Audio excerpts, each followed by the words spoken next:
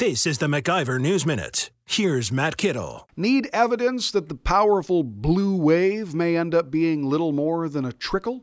Take a look at the turnout at last week's tax march in Milwaukee. 24 people showed up. 24, including speakers and organizers. Grassroots revolution, this was not. Progressive pals such as Citizen Action, the DNC, and the American Federation of Teachers all were on board. Winter weather in April didn't help matters, but this year's theme was a complete loser.